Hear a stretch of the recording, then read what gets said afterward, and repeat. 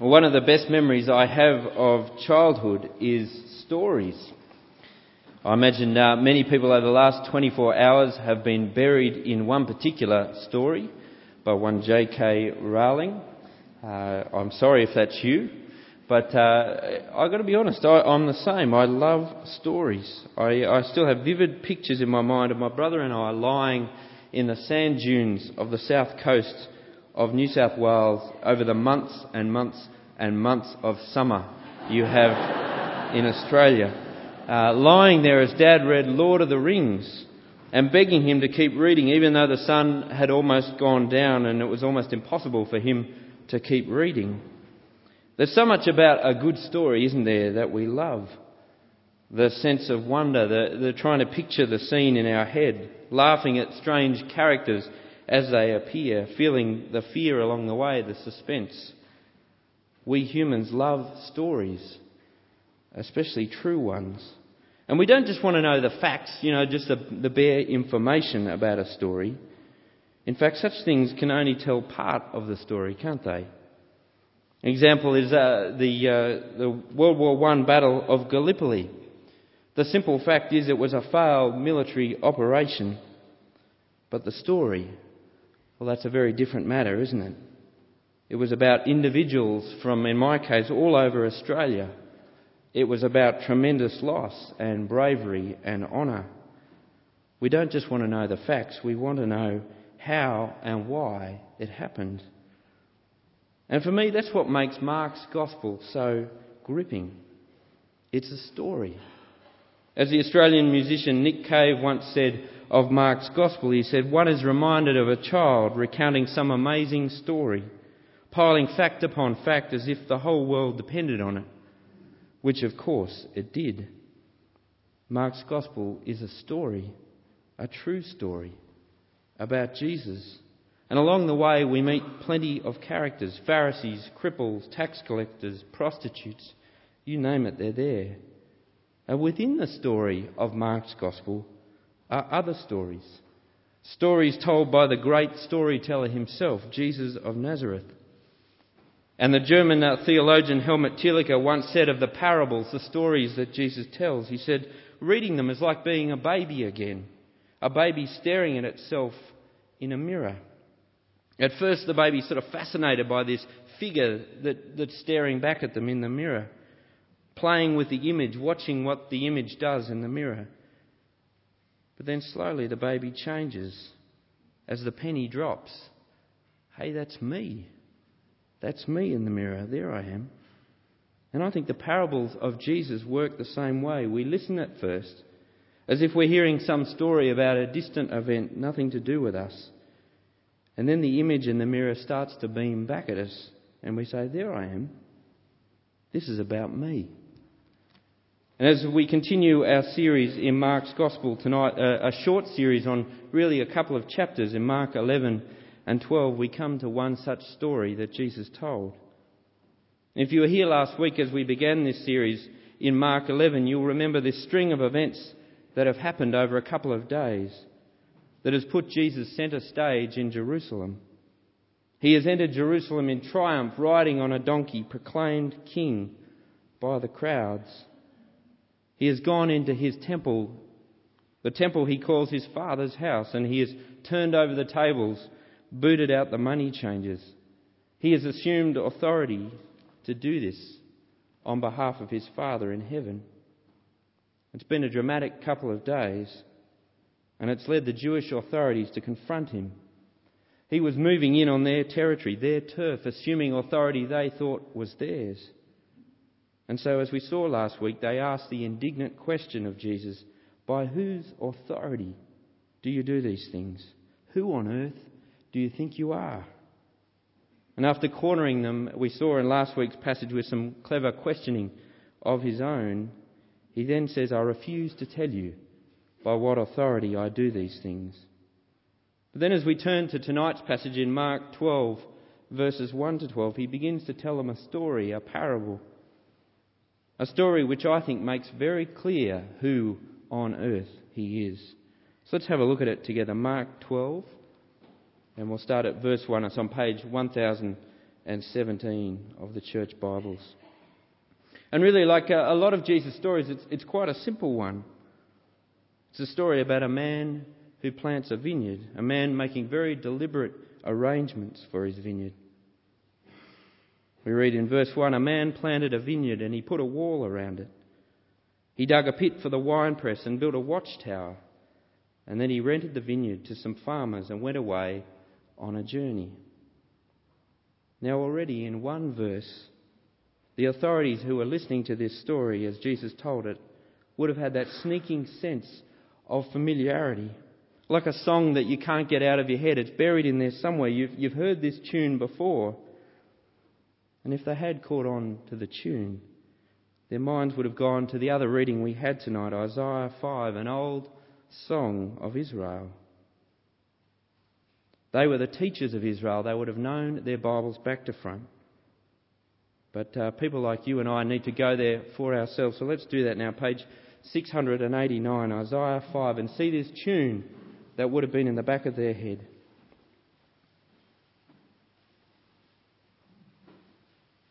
In Isaiah 5, it says, I will sing for the one I love, a song about his vineyard. My loved one had a vineyard on a fertile hillside.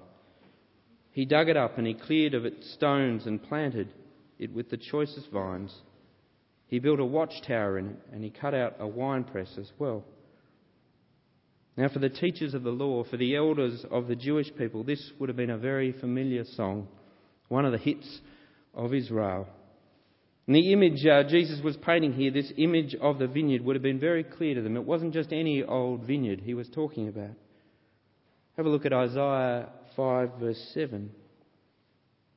The vineyard of the Lord Almighty is the house of Israel, and the men of Judah are the garden of his delight.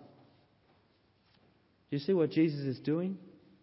Jesus' response to this questioning of his authority, of who on earth he thinks he is to again turn the tables. To ask, do you remember who you are? You're God's vineyard. The very place of God's blessing. A place where God works his land. A place where God alone provides the growth. God had built a wall of protection around Israel. They were set apart. They were holy. They were to be a light to the nations. He had built a watchtower to stand guard, to oversee this work. And as the story goes on in Mark 12 verse 2, it comes the obvious time for a vineyard. It comes to harvest time. And so at harvest time he sent a servant to do what a servant would do in a vineyard, collect the fruit. Seems obvious, doesn't it? This is the whole purpose of a vineyard. Vineyards produce grapes. They produce fruit. That's why God has been so deliberate in his preparations. He's left no stone unturned. He expects good fruit from his labour. But if you look in Isaiah 5, come harvest time, when the people had matured under God's care, God expected to find good fruit.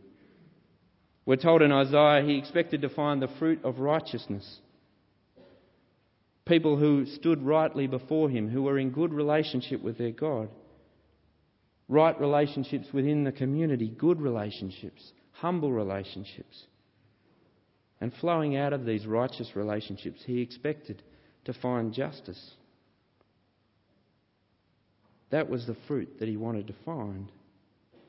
But instead of that, the field produced crop after crop after crop of unrighteousness and injustice. And in the prophet Isaiah, God lays the blame for this squarely on the leadership of God's people. You see it in Isaiah 3. Despite all his efforts as the owner of the vineyard, the tenants had misused this field. There's a whole list of ways they'd done that in Isaiah 5. They'd grabbed for land. They'd been greedy. They'd been arrogant. They'd moved to a sort of a moral relativism where everything was up for grabs. And they even got to the point, we're told in verse 20 of Isaiah 5, where they called evil good and good evil. You see what Jesus is doing? He says to the authorities standing before him, do you know who you are? You are the tenants of this song. But just as Jesus tells the story, wanting to make clear who they are, he also wants to make crystal clear what God is doing with his vineyard. He wants to make clear how utterly committed God is to his vineyard. Have a look as the story continues. Despite the fact that there was no good fruit to receive, he continued to send servant after servant to collect the fruit anyway. You see, the story Jesus tells here is the story of Israel in a nutshell. In just a few verses, he captures it. All throughout the Old Testament, the prophets that God sent to his people are referred to as servants. Prophet after prophet came to them, speaking God's word to his people, warning them, stirring them up, sowing the word in them season after season after season, so that they might be fruitful, that they might be righteous, that they might be just. But as we see all throughout the accounts of the prophets, they would not listen. This is amazing. In just a few verses, Jesus has captured the whole history of Israel. What takes books and books and books in the Old Testament to do. And if you were to ask someone to sum up the Old Testament, here's Jesus in just a few verses. He's done it. Have a look at verse 3 as he talks about the first servant. God sent him, but they seized him. They beat him, and they sent him away empty-handed. The servant comes with the word of God, and he is seized and beaten and thrown out of the vineyard. God's people come under God's word, and rather than listen to it, they stand over it, they do violence to it, and then they reject it. And the servant goes away empty-handed, which of course is what happens when God's people do not listen to his word. But God is utterly committed to his vineyard. You see in verse 4 and 5, he sent another servant. They struck this man on the head, and they treated him shamefully. What does he do? Verse 5, he still sent another. And this one they killed. He sent many others. Some they beat, others they killed. You see the tenant's response to hearing God's word? It's a calculated, ascending, intensifying violence, beating, and then homicide. God sends his prophets one after another, and as Hebrews 11 says of them, some faced jeers and floggings, while still others were chained and put in prison. They were stoned, they were sawn in two, they were put to death by the sword. They went about in sheepskins and goatskins, destitute, persecuted, and mistreated. It's a horrible picture, isn't it? One of the things that struck me as I was reading this story Jesus tells during the week is that it would be very easy as we look at this story to fly over the amazing things and the wonderful things it's telling us about our God along the way. Because the story of God's people is also his story. The story of his amazing faithfulness season after season. He keeps seeking his people. If you look at Mark 12 and those few verses 3 to 5, as he captures all Israel's history in a sentence or so,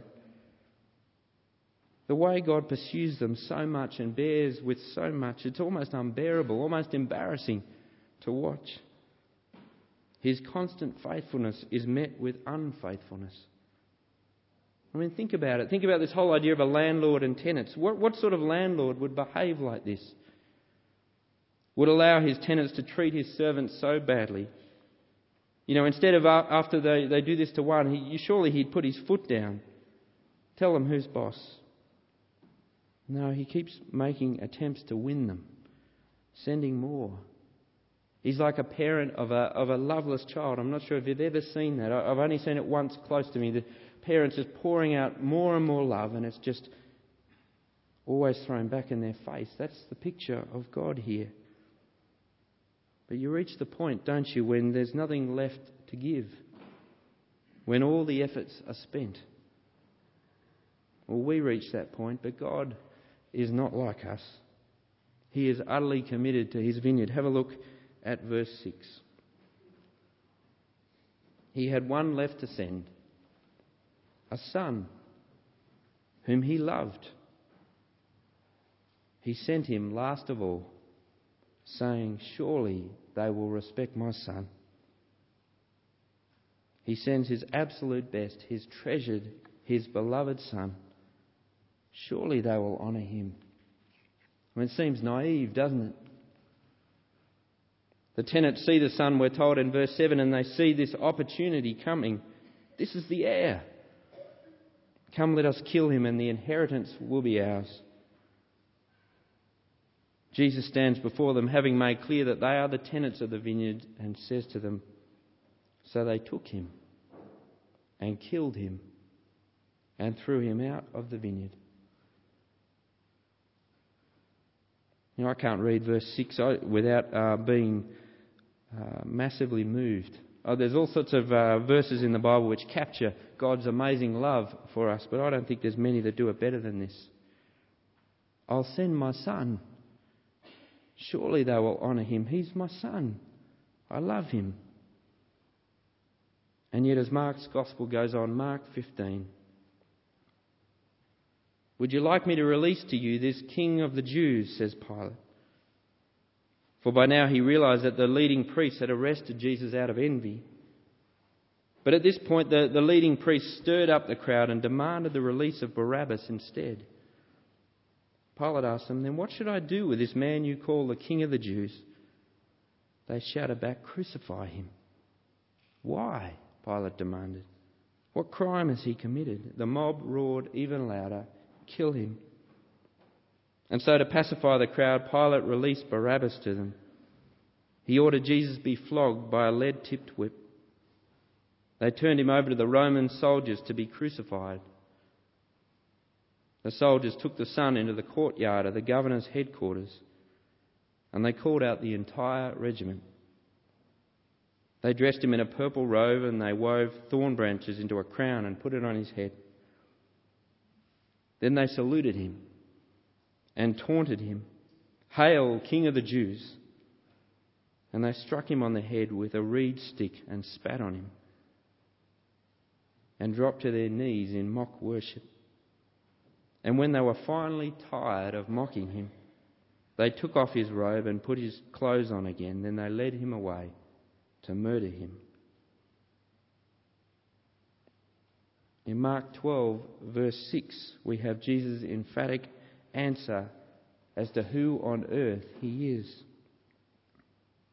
I am sent by my Father. I am his servant, a prophet. I am the very last one he will send. I am the final chapter in God's passionate commitment to his people, his vineyard. I am the King, the Son, who comes to claim what is mine. Jesus says to the tenants of God's people, the owner of the vineyard is not dead, nor has he given up on his vineyard. No, in sending Jesus, he declares very clearly his love. But when you send your Son, and when your Son goes willingly, what else more can you do? What else can they give? They have spent the bank, literally. Well, in the same way that these verses give us an amazing picture of what our God is like, they also give us a pretty confronting picture of what we are like, don't they? First, we get this picture of what Israel was like, the Israel that Jesus spoke to, especially their leaders. You know, they were in this vineyard and they thought they had squatters' rights. The owner was off on a journey, and so he'd been gone so long that it was theirs now. They were in charge. And yet Jesus announces with chilling foresight what they would soon do to him. We see in these verses the height of rebellion against God. Kill him and the place is ours. Israel, having been redeemed, having been given such a wonderful land, having been richly blessed, they wanted to own the place too. And Israel's not alone in this, are they? Our world is just the same. Having been created and fearfully and wonderfully made by our God, having been given every blessing poured out on us day after day, we want to own the place. And here in these verses we see what humanity does if it thinks God is distant or unaware, or if you think the rightful owner of this world is dead. You stride around in the vineyard as if you own the place, like it was yours. I was thinking about that this week, and I was reminded of a guy in Australia. I'm not sure if you've heard of him, Leonard Hutt. Has anyone heard of Leonard Hutt? He's a very odd man. He's in the middle of Western Australia, which is a massive area, obviously on the west of Australia. And right in the middle of it, he has a farm. And he had some sort of altercations with the government in Western Australia. And so what he decided he'd do is he'd declare his farm sovereign territory. Leonard Hutt has declared it Hutt River Province. And so his farm has this big fence around it. He's made his own coins. He's got his own flag. Everything about him is independent. He's got a website. You can go to it if you want. Look up Leonard Hutt. And you can hear about the national anthem and all sorts of things. Really, it's just him and his family, but they've decided that they're a nation. And people keep asking the Australian government, what do you make of Leonard Hutt? And they're not sure really what to make of him. He's more of a joke than anything. It's hard to take him seriously. He can declare all he likes, that he's a sovereign state, that he's in charge, but the truth is he's not. That's the same as the picture here. Israel's leaders thought they were in charge, and our world thinks it is in charge. But God says to Israel, who on earth do you think you are? Whose vineyard do you think this is? He says the same to humanity. In the face of the height of human sin, which is the idea of self-sufficiency, self-determination, autonomy, are you aware of who you are, says God? Well, that's the point we reach by verse 8. God is defeated. Man has triumphed. He has chucked the Son's body over the fence, and they rejoice in the dignity of humanity emancipated from God. But have a look at it. There's no dignity here, is there? God has launched himself at his world again and again and again with his love. And now most wonderfully through his Son, Jesus. And Israel responds with treachery, violence and brutal murder. Where's the dignity? So let me say to you tonight, if you are here and you do not have a relationship with God, or if you do not have a relationship with his Son Jesus, then let me remind you of what we are seeing about God here. He loves you. He is utterly committed to your good. And the full testimony of his word that his servants have brought to us are yours. The life and witness of and death of his Son is his love declaration to you. And every time you hear about Jesus, every time you hear about what God has done, it is his repeated persistence to win you over, to win your trust, your love. And so let me say to you, if you do not have a relationship with God, then come to him. And if you're unsure, then please let me encourage you, do not assume that he will pursue you forever. He has given his best. To deny him now is to stand with the tenants and throw him out. And for those of us, many of us here who are believers, then let me encourage you to do as Helmut Tillicher, the theologian, suggests we do with Jesus' parables. Yes, we see Israel in this story. Yes, we see the overall human story, but we're in it too. Have a look at verse 9. What then will the owner of the vineyard do? He will come and he will kill those tenants and he will give the vineyard to others. That's us. Brothers and sisters in Christ, God has given us an even richer vineyard than he ever gave Israel. Having drawn us from all the nations of the world, he has established his people, his vineyard, in Fulwood, in Sydney, in Africa, in Asia, you name it. And to sustain us, he has given us the full complement of his servants, bringing his word, all lined up for us. Every single one of them is here. We sit under Daniel, we sit under Joshua, Moses, Isaiah, and even more, we have the risen Jesus and the indwelling Spirit of God speaking to us even now as we hear his word. Do you see what a huge responsibility I have? Do you see what a huge responsibility we have? God expects great things.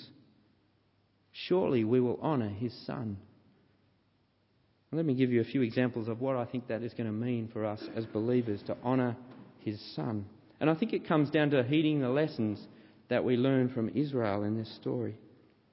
I think the first thing we need to do if we're going to be believers who honour the Son is to be aware of who we are. We're tenants. We must be careful not to make the same mistakes the authorities make, to see clearly who we are in this story. We are not owners. We're stewards. It's easy to think we own the place, isn't it? To be so comfortable in a Christian community to think that everything that happens here is about us and about what we have managed to do. It's easy to do that as a church leader, isn't it? To think all the energy comes from your work.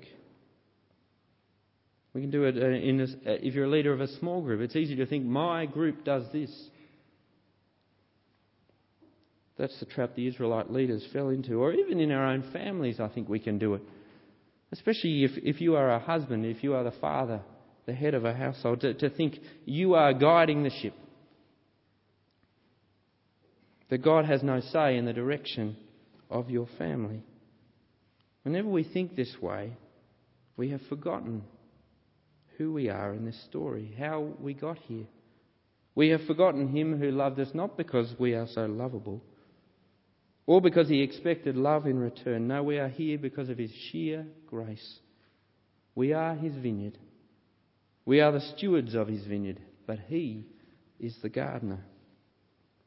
To honour Him is to be aware we're tenants. But secondly, to honour Him is to give Him thanks.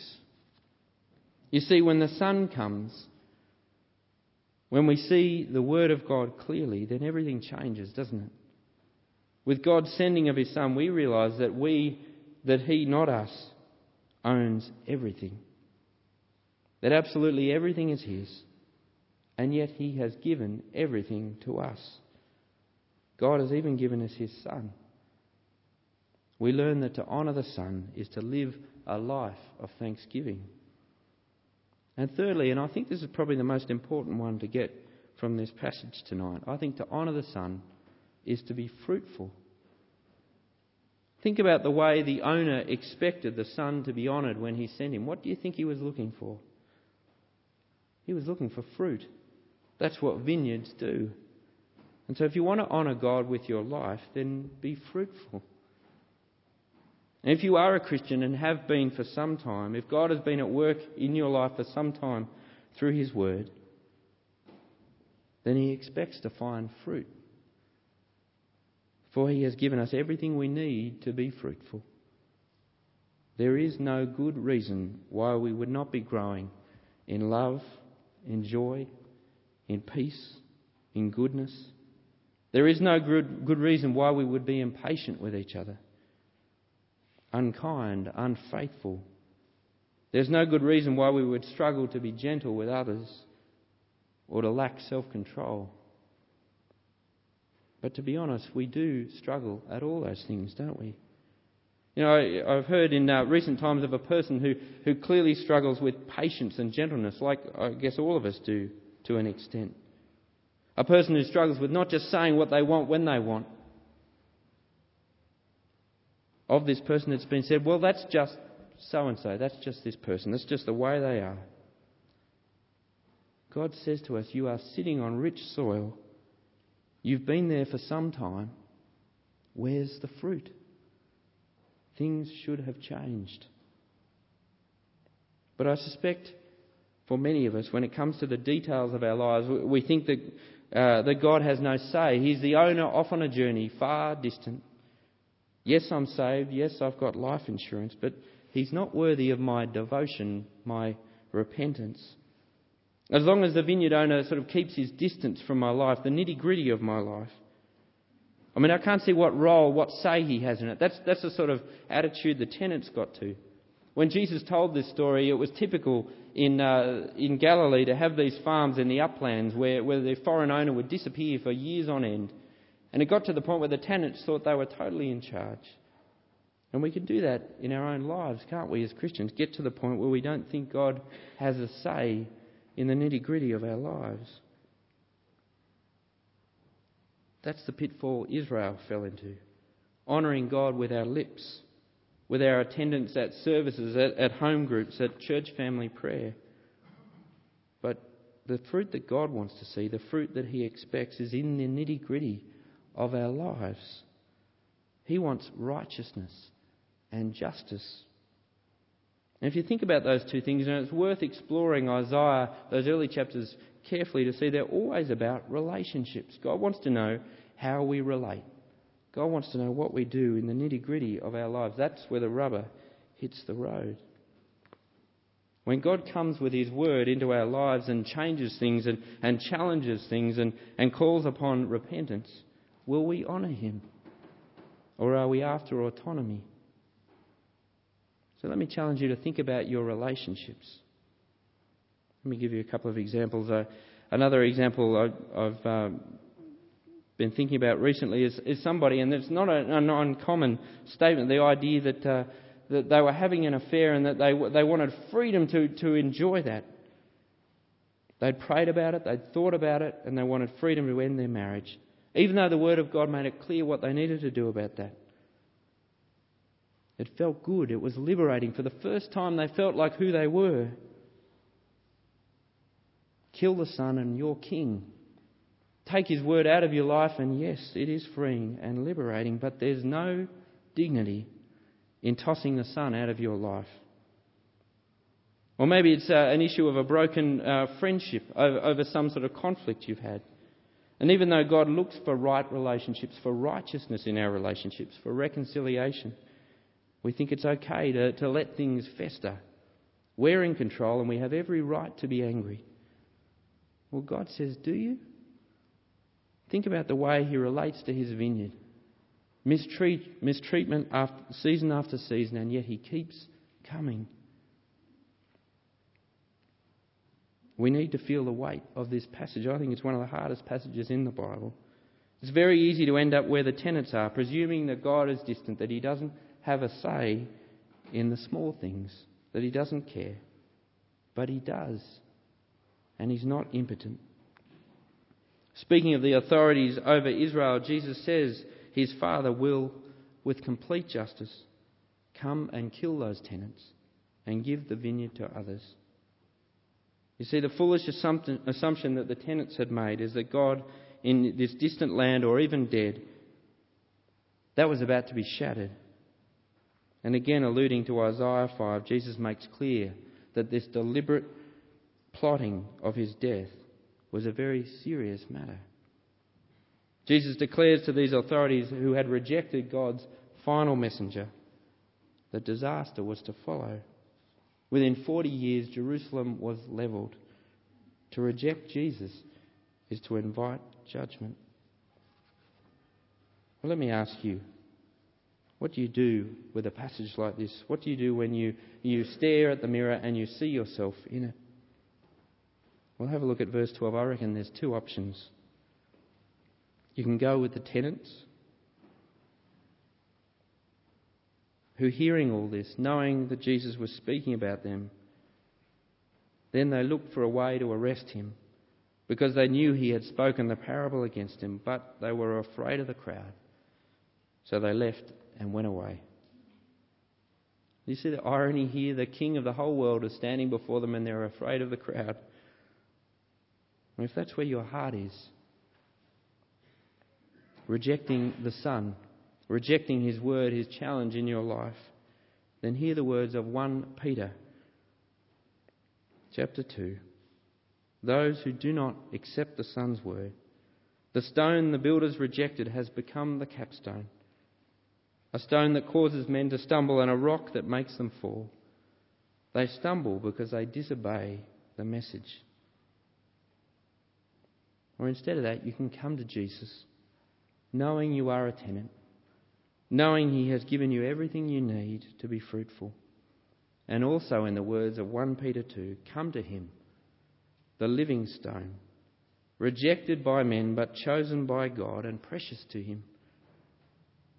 You do this because you know you also, like living stones, are being built into a spiritual house to be a holy priesthood, offering fruit acceptable to God through Jesus Christ.